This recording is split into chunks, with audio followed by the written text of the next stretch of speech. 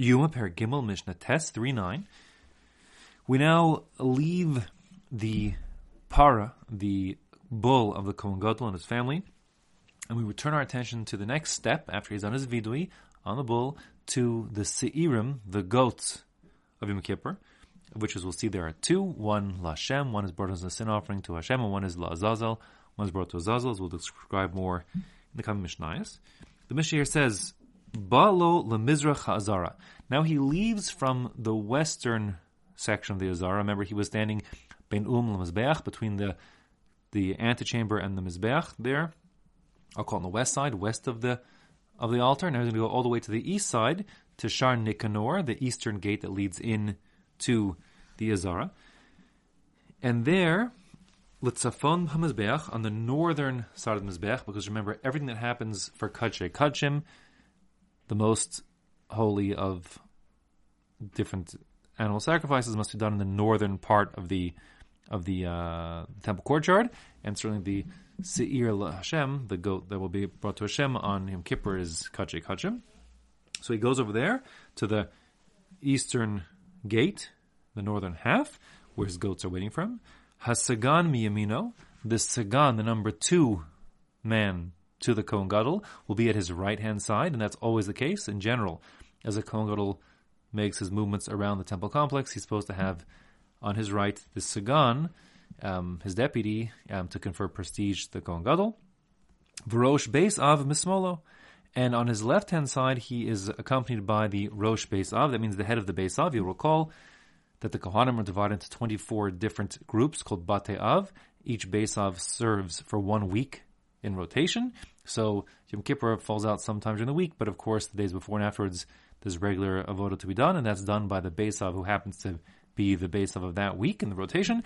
And each Beis Av had a head who was designated to be the authority figure and in charge of things. That's called the Rosh Beis Av, the head of the Beis Av. So that's the guy for this particular Beis Av, whoever it happened to be, who would be on the left-hand side of the Kohen Gadol. Visham Shnei Seirim, over there, meaning at the eastern gate, just inside to the northern part, he would find his 2 goats, the 2 goats, one of which will be ultimately designated to Lashem, one to Azazel.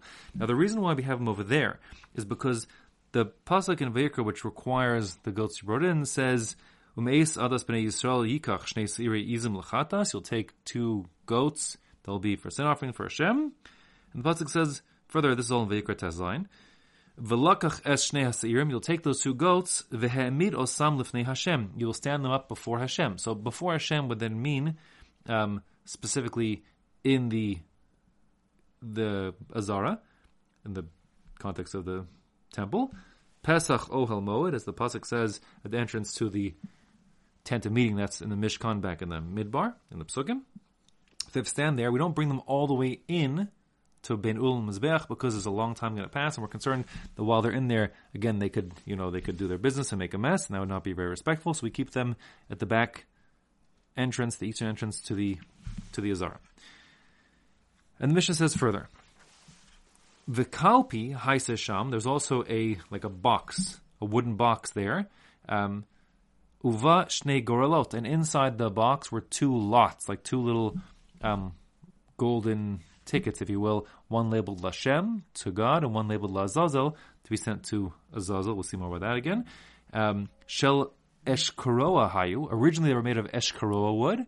Arch will translate this as boxwood. I don't know why. I'll rely on them though. Va'asan ben Gamla shel Zahav, and ben Gamla, this is Yoshua ben Gamla, when he became the Kohen Gadol, he upgraded them from being wooden lots to becoming golden lots. V'hayu mazkir nosol l'shevach, and we recall this ben Gamla for praise. This ben Gamla was actually Yoshua ben Gamla, Yoshua ben Gamla, and he became the Kohen Gadol when his wife used her family fortune to purchased the right for him to get that position from Yanai HaMelech, Alexander Jannaeus.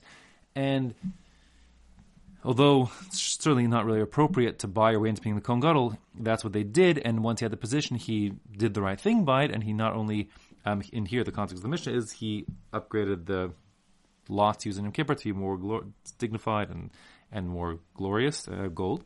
But this Rabbi Yeshua ben Gamla is actually famous for something much more important. He made an important revolution in the Jewish people, in Israel, and perhaps the first time this was done anywhere in human civilization. He set up a network where children would all go to school around the whole country. Prior to him, there was no obligatory school system in every city, but after him, they were for young schoolboys at least, schools set up throughout the country of Israel, and therefore Yoshua ben Gamliel is certainly recalled and mentioned for Shevach, for praise.